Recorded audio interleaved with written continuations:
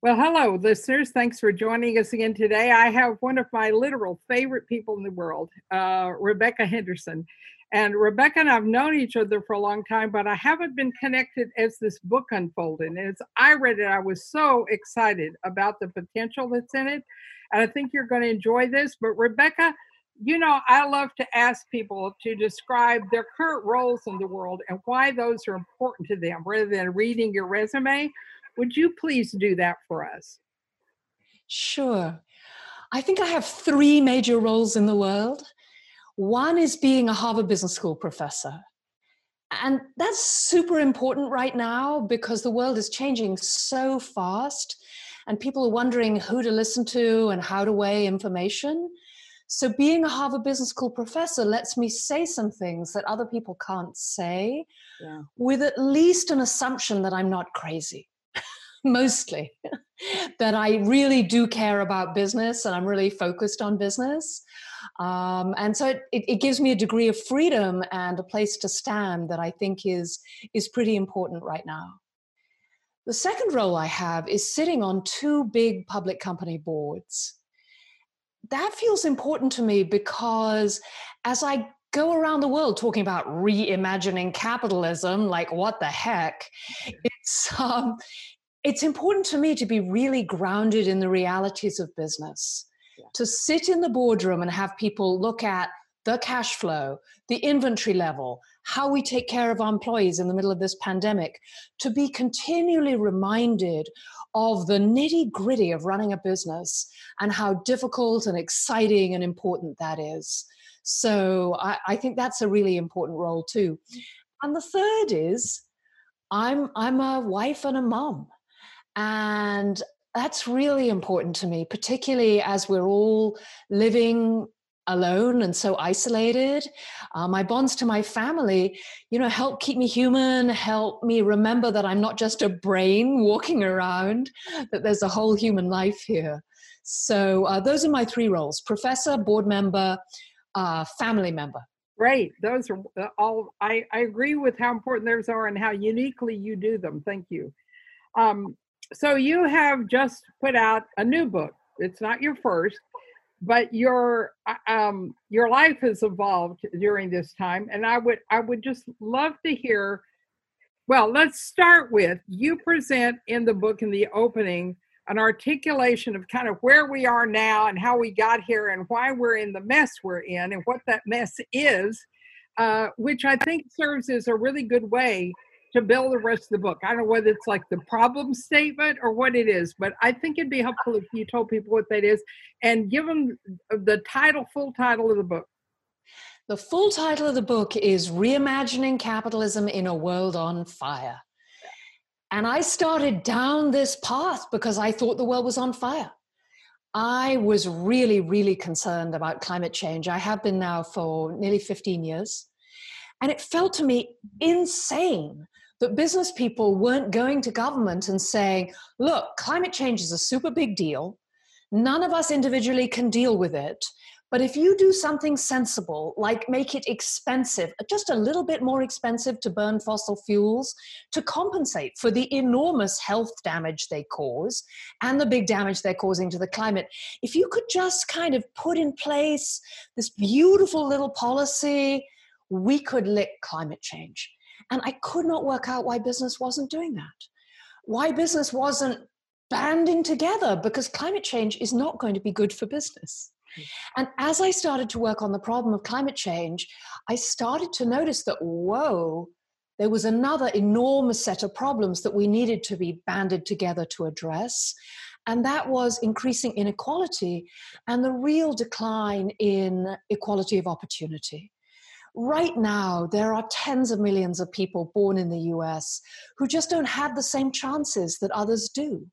They're born in places with bad healthcare systems, with inferior education. They're born to parents who are working two jobs, who may not be able to afford to give them adequate nutrition. Right now, in the US, 40% of moms with kids under 12 say that they're not getting enough to eat. I mean, like, what is that? That's not good for business. For me, it betrays it betrays sort of one of the fundamental, I call it the normative commitment of capitalism, which is a very long way of saying one of the deepest values that I think most business people share, which is capitalism is amazing because it gives you the freedom to do your own thing. It gives you the freedom to engage.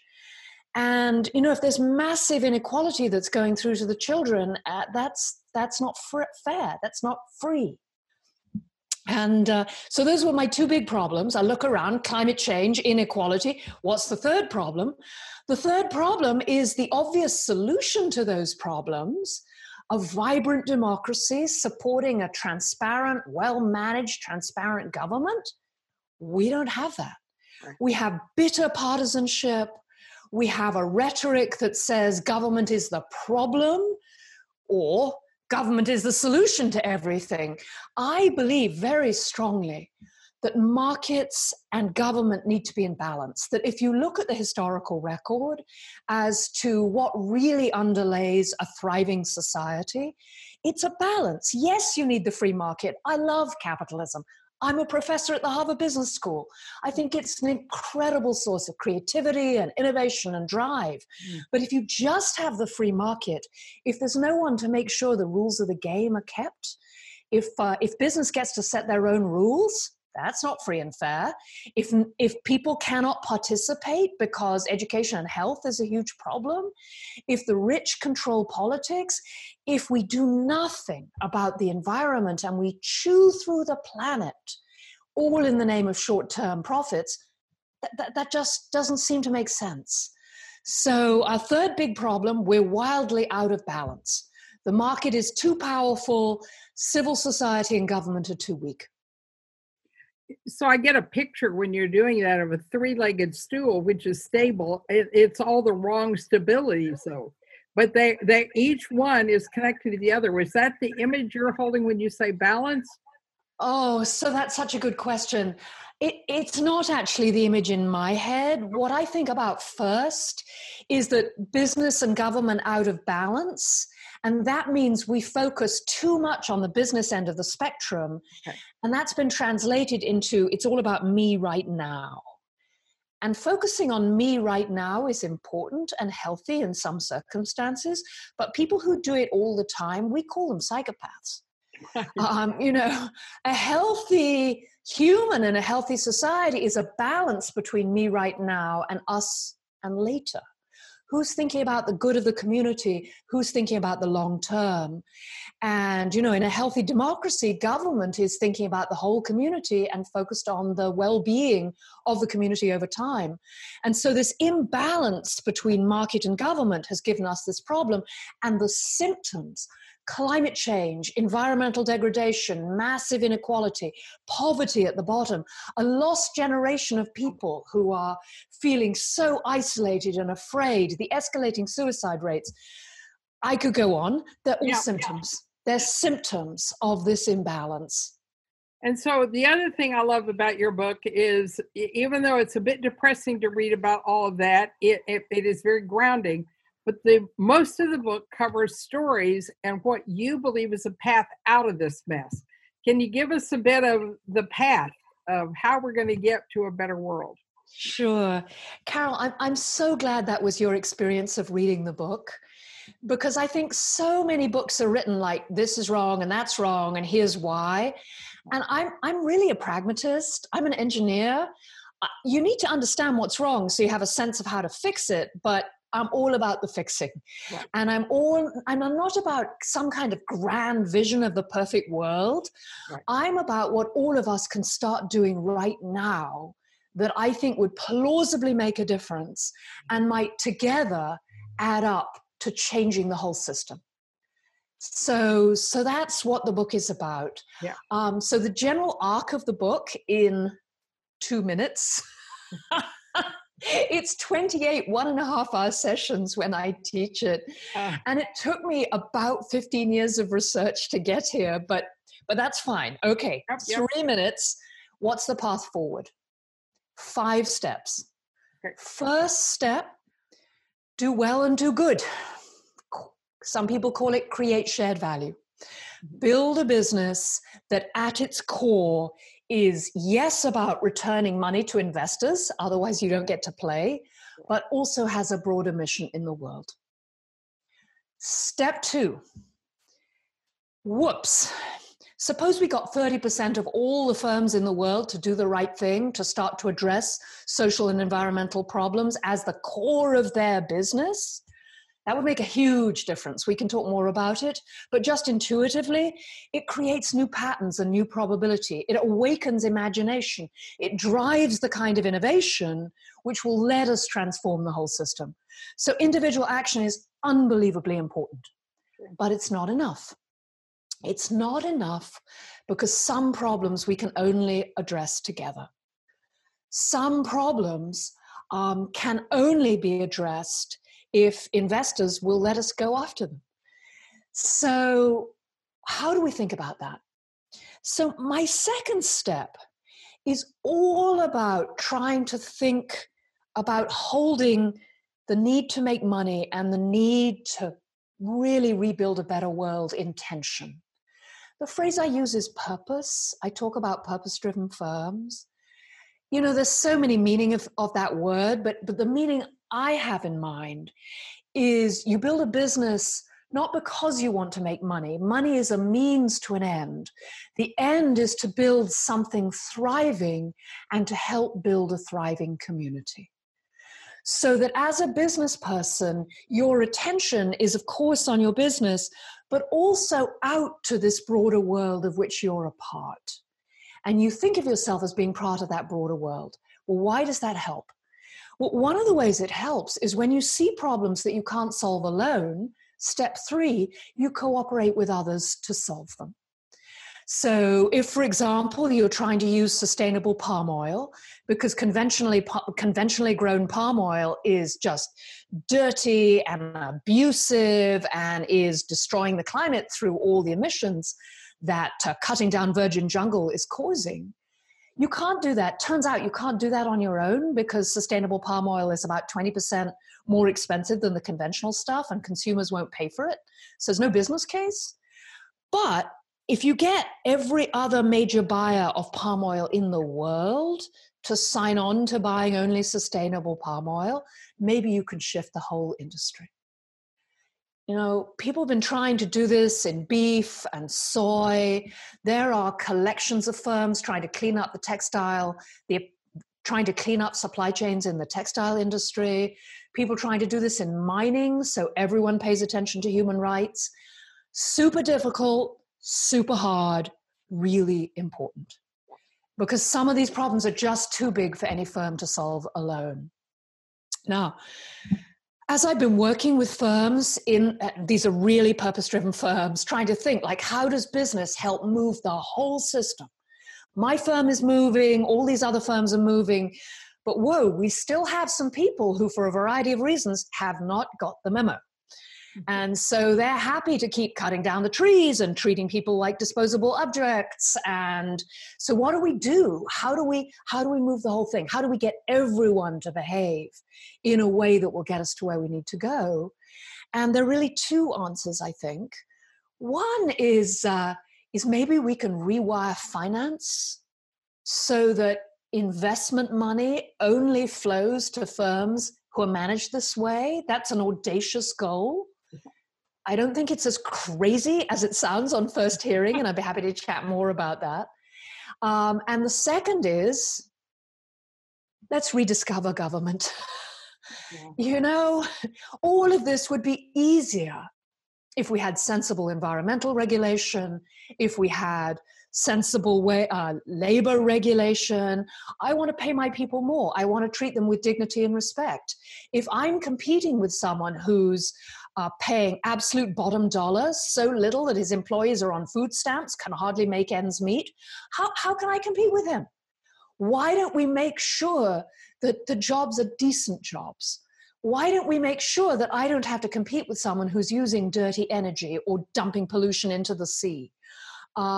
Let's make sure that government gives us a level playing field, which if we play on it, will give us a sustainable and just society. So those are the 5 steps. Do the right thing in your own business. We can talk more about that. I think there are many very solid business opportunities in that space, and the effort to do that creates passion and focus in ways that conventional firms don't see. Be purpose-driven. Think about the big system. Band together, cooperation. I've seen it happen within cities where businesses said, look, we have a problem with education. How do we help? If we all chip in, what can we do? So banding together, rewire finance, and rediscover government. Wow. I'm wondering, are there examples for us of where this is happening, at least in a couple of these? I mean, I think about a little bit in Europe where I've worked quite a bit. You do see government trying to level the playing field and get the businesses say, if we all have the same regulation, none of us suffer. Right. I keep wondering, where do we go for these kind of, or maybe we have to invent it ourselves. What would you say to people who said, how do you do this? Where do I learn? So, and specifically, how do I work with government and get the regulation I need? That's the one that I thought of both times you went through, because it feels like I can see how the others can happen. Okay. That Okay. may be why. Okay. Because I've done all the others, right? Okay. But government feels hard. How do we get there? Okay, so let me give you some examples of like, how does business work with government in productive ways? Yeah. Working for the social good rather than to try and corrupt government, which is not so good. Right. So a few examples. First, a number of cities have long histories of business working with the city government and the state government. So Minneapolis is pretty famous in this respect. There's a more than 50-year history of business getting together and thinking about what are the needs of the city and the region. They joke about it. They say, no one's going to move to Minneapolis for the weather, so we better make sure this city works. Yeah. And so they're super motivated. Let's make the city work. And what they try and do is identify projects that would open new ways of acting, and then act as it were, an R&D lab, a research lab. So business will pay for the research. So for example, they became aware that early childhood education has a very, very high rate of return. That when you invest in teaching children before school, the social rate of return, their chance of leading a productive life, of paying taxes, of being, someone who can function well in our society, just jump right up. And they looked at their numbers. That's such a business thing to do, right? They looked at the report and they were like, whoa, 22% rate of return on the dollar. We should be doing much more early childhood education. And the local government said, well, that's a very nice idea, but like how and what should we do and what's the best way to do it? So what the business community did was pay for those early experiments. They paid to, for example, send a coach to parents' homes to tell them about better preschool options. They paid for ways to grade preschools so parents would know where the good preschools were. They paid for early scholarships so that families who couldn't afford it could send their kids. It wasn't that much money. I forget, like order of magnitude, $3 to $5 million, not huge. No. I'm not sure that's right, but it certainly wasn't much bigger or much smaller. And those experiments were so successful that the local government was like, okay, we should put money here. And it helps build the political support, the community support, on the ground, business coming in as a partner and saying, how can we be helpful? And so that's one way this has happened. Yeah. And how did they calculate? Because there was a return to the city as a whole, and I don't know where the 22% was. Did the business calculate some reason it was also good for business? So business didn't calculate a number that was good for them, but they thought, so they had a general sense that if you're going to be in Minneapolis, you have to have a workforce. You have to have a city that feels like it's working, that's not hollowed out, where there are ghettos, where, very disadvantaged people live. They have deeply invested in keeping Minneapolis a functioning city. And so they saw the social rate of return. And the reason that number is important is they could then take that to the politicians and the community and say, look, this is where your tax dollars can go. We've done the experiments right here in Minneapolis. You can see the kinds of effects. So that's one, really successful example. Another is the push that's happening right now to regulate or price the emissions of greenhouse gases. So I don't want to get all technical, but if you think of fossil fuels as burning, as throwing off a bunch of pollution, there's particulate pollution, all the soot and small particles.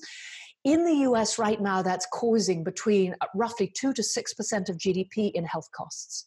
Wow. 6 million people die a year because of the junk that the fossil fuel industry pays out. And to be fair, from the cars we drive and the way we heat our houses, I mean, our reliance on fossil fuels is causing all this health damage. And it's also driving climate change. So a bunch of business people have gotten together and said, this is not funny anymore.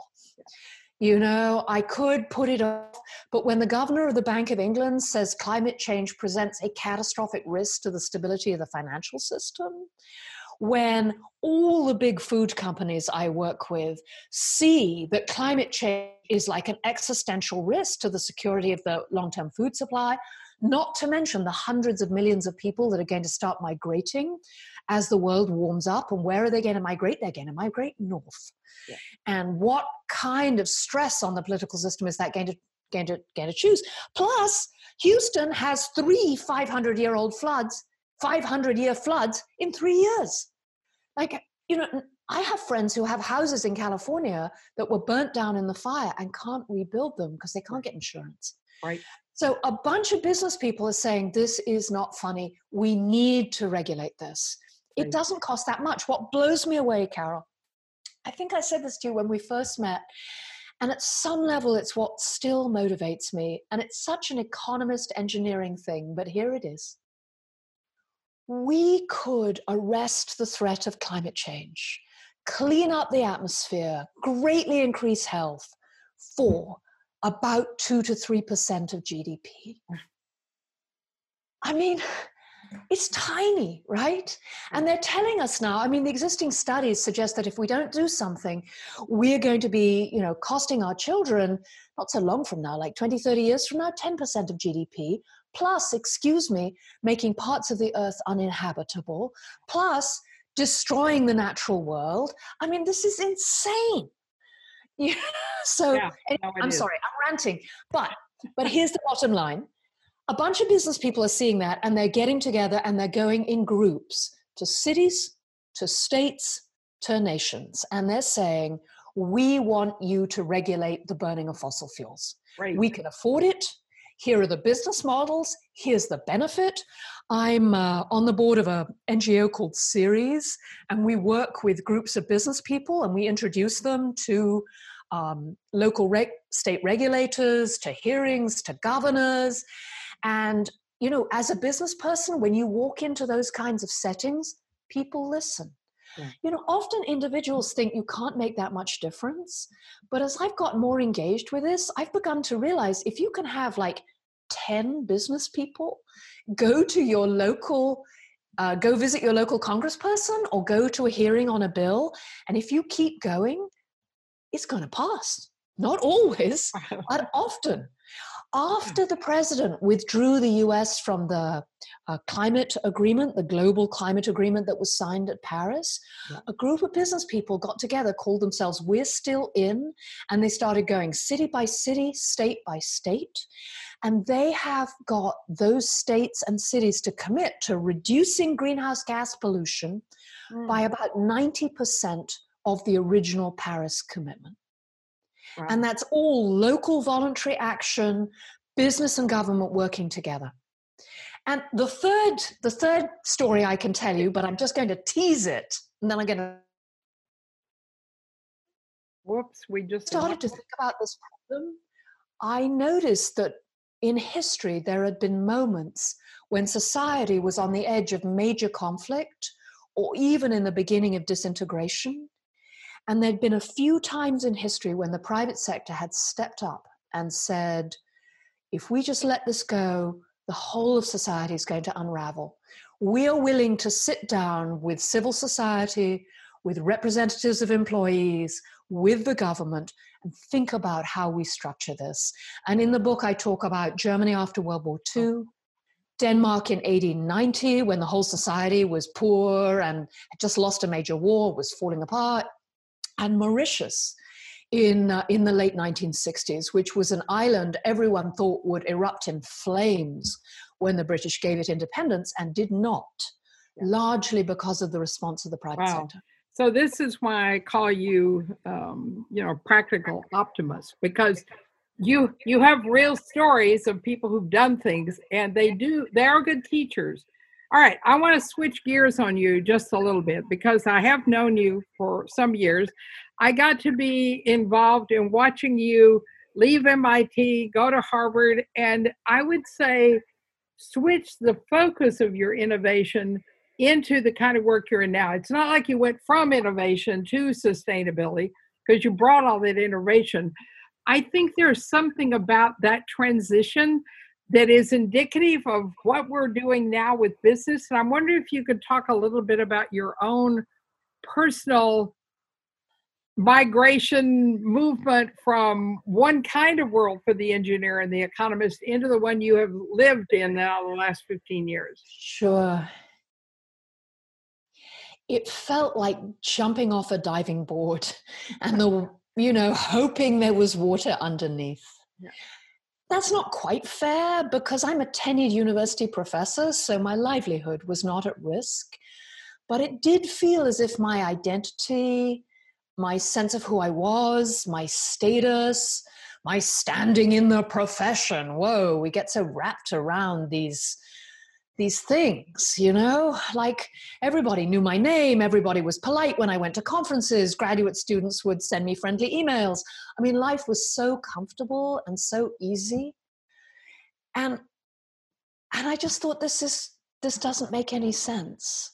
We have to change the world, the way we run this economy. I have to help. I can't tell you that it was a reasoned decision. Sometimes people say to me, oh, that was so courageous. And I'm like, I don't think so. I just felt that I had to do it.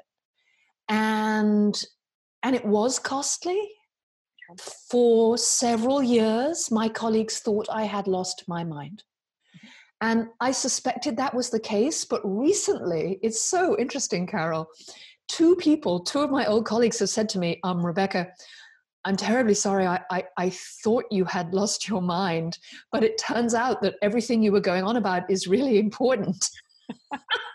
I mean, it's been so interesting. I mean, literally to have my colleagues apologize to me for thinking that I had just lost it. And I was afraid I'd lost it too, right? I mean, when I first started teaching this class, Reimagining Capitalism, I had no idea what I was doing. I had been studying innovation for years. I knew about innovation in large companies. Okay, well, and small companies. Okay, great. What does that tell you about how to remake the world's political system? Well, almost nothing.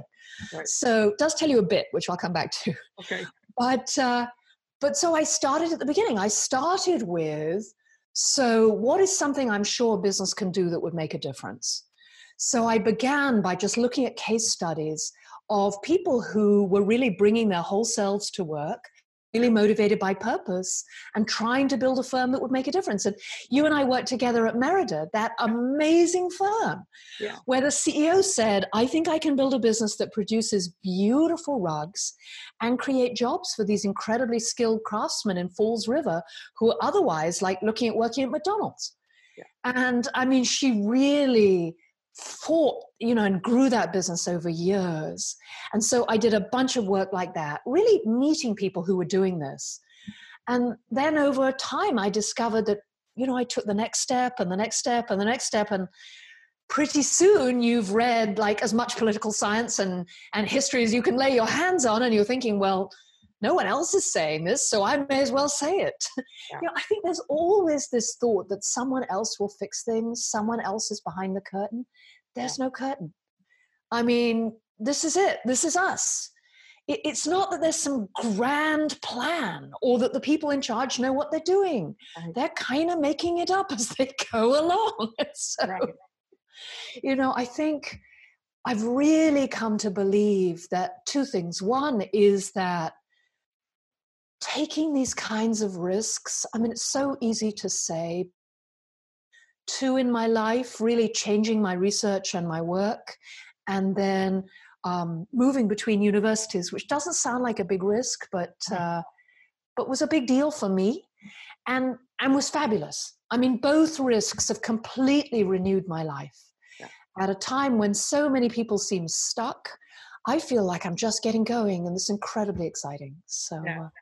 that was fun. Well, that's Thanks. why Thanks I for wanted asking. to tell that story, because I think there are a lot of people, and even in the education world right now, and I have a lot of folks, because my newest book has a piece on the regenerative educator and what it means to regenerate your life and what is education really about. And I wanted your story because I watched you do a lot of that and it inspired me. There's one little piece of this I want to add to, and then one last question, and we're going to run out of time here. The course had its own evolution. The Mm-hmm. course was the creation of the book. It was the creation of you and your new role. I mean, that course so much represented. And I think even the title of the book, at least the part Reimagining Capitalism, is very indicative of the reimagining of how you teach and what you teach and how you bring students in, because your first course was optional and waited to see who showed up, right? And I mean, maybe that's not changed, but I think that role of that course, just a few paragraphs, I think would help, and how that changed what you wrote in the book. So when I began teaching, I felt very tentative. It really wasn't clear to me that business could make a difference against these big problems. Yeah. And what's happened over the course of the nearly 10 years I've been teaching it is both I and the students became more and more confident that business could make a difference against these huge environmental, social, and political issues. That business could be a powerful force for good, and that one could say that without giggling. I mean, in the beginning, the students used to be like, "What, Rebecca? Like, come on, you're kidding." And I think the course has retained a spine of cynicism, healthy cynicism, Mm-hmm. that this is not about just sort of let's love one another right now and we're going to be fine. We're in a very difficult position. We need to take our love and our energy and our passion, I tell the students, and build a business that is better than conventional business, with a really strong business case that really is connected to its customers, that has, you manage your numbers, you make your targets, you've got to be a good business person, but you're simultaneously called to play a broader role in the world, both in how you're building company and maybe a little bit beyond that. The power of individual business leaders showing that you can treat people in a different way, using what I call in the book high road employment systems, which just means people are human beings, not disposable objects. Design your firm as if that was really true. And the students became more and more open to the idea that this might make a difference. And, 3 years ago, I started teaching, a massive note on inequality and the politics of inequality and how business can help, which is a sort of huge topic, which, 5 years ago, I wouldn't have touched. So it's got sort of more intense, it's got more political, not in the sense of partisan, but in the sense of people being really interested in civics. Like, how does government work? What is it supposed to do? How is it related to the free market? How do we think about that? Those were issues that I didn't think about when I started. And now I think they're critical.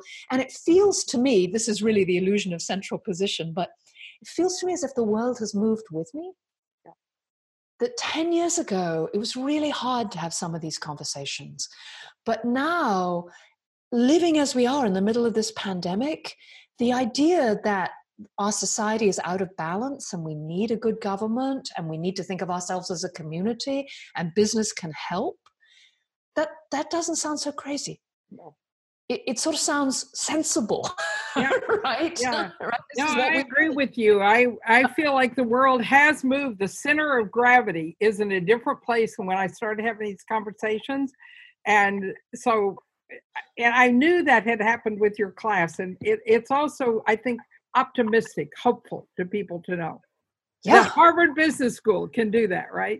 Oh, and the dean asked me to take over the required first year course in leadership, governance, and ethics because he thought, and a bunch of the faculty thought, these issues were super important and everyone who goes to the business school should have some familiarity with them. Great. So I taught that inequality note, like here's all the issues with inequality and should business care.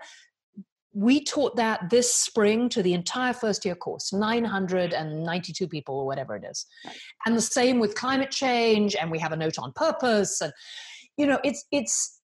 we've come to believe at the business school that business is a political and social actor, and that, like it or not, people are going to come to you and say, what is business doing? And every business leader should be able to answer that question. So that leads me to my last question. You have a son who's a millennial, Harry. I have a grandson, Max, who is, I think, the first year of the next round. He's about to be 21. And I don't know how active Harry is politically now. Max is incredibly active politically. And I think there's something that, given how many years you and I have been in this world of trying to bring these conversations about, that they're going to do it differently, or we might give them some wisdom, but they may be ahead of us in some ways. And I'm wondering what you see with this millennial and the next generation, and what it is you're thinking about, how you engage them, what they bring. I mean, anything in that territory. 20% of my listeners are of that age. What do we say to them? So those are my students, and they are amazing. Our students are so smart and so thoughtful and so engaged. So you don't have to persuade them that the world has issues or that capitalism is not perfect. I mean, they really know that. And I think they also have a sense that they might be able to make a difference. My son Harry is not super political. He votes, but he's not out there knocking on doors. Yeah. But when he graduated from college, he graduated with a double degree in engineering and computer science. And I said to him, because I was an MIT professor and I studied innovation, okay, you need to go and work at Google or Microsoft or Facebook, a big company, learn the ropes, start climbing the ladder. That's where the action is. He looked at me and he said, Mom, don't you believe what you teach? He went to work for a woman-owned, mission-driven fintech in New York called Ellevest. And that was the choice he wanted to make. Yeah. And the students we see at Harvard, they so want to find a way to put their skills to work. I think you're right. They won't do it quite the way we would. I do find that, they're polite enough to say that having the chance to talk through how individual efforts could add up to changing the whole system is super useful. So I wrote my book for these, I was going to call them kids, but they're not kids. I wrote them for this book for these young adults. I wrote it for my son. Yeah. And the best compliment I've had on the book, like the best by far, is the day after I gave a copy to Harry, he stayed up late reading it. That is like, there is no better compliment. No, there's no. And I was just thrilled. So I think we can be helpful, but it's an amazing generation. Yeah. And I think they will build something new. I think this is a perfect place to end, to go from the idea down to the real life people who wrote this book for. Thank you for being willing to do that aspect of it. And thank you so much for joining me. Do you have anything you want to say in closing to the folks who are reading your book? I do have something, yes. Action seems scary and difficult, and it is easy to despair. But inaction is the solution to despair. Mm.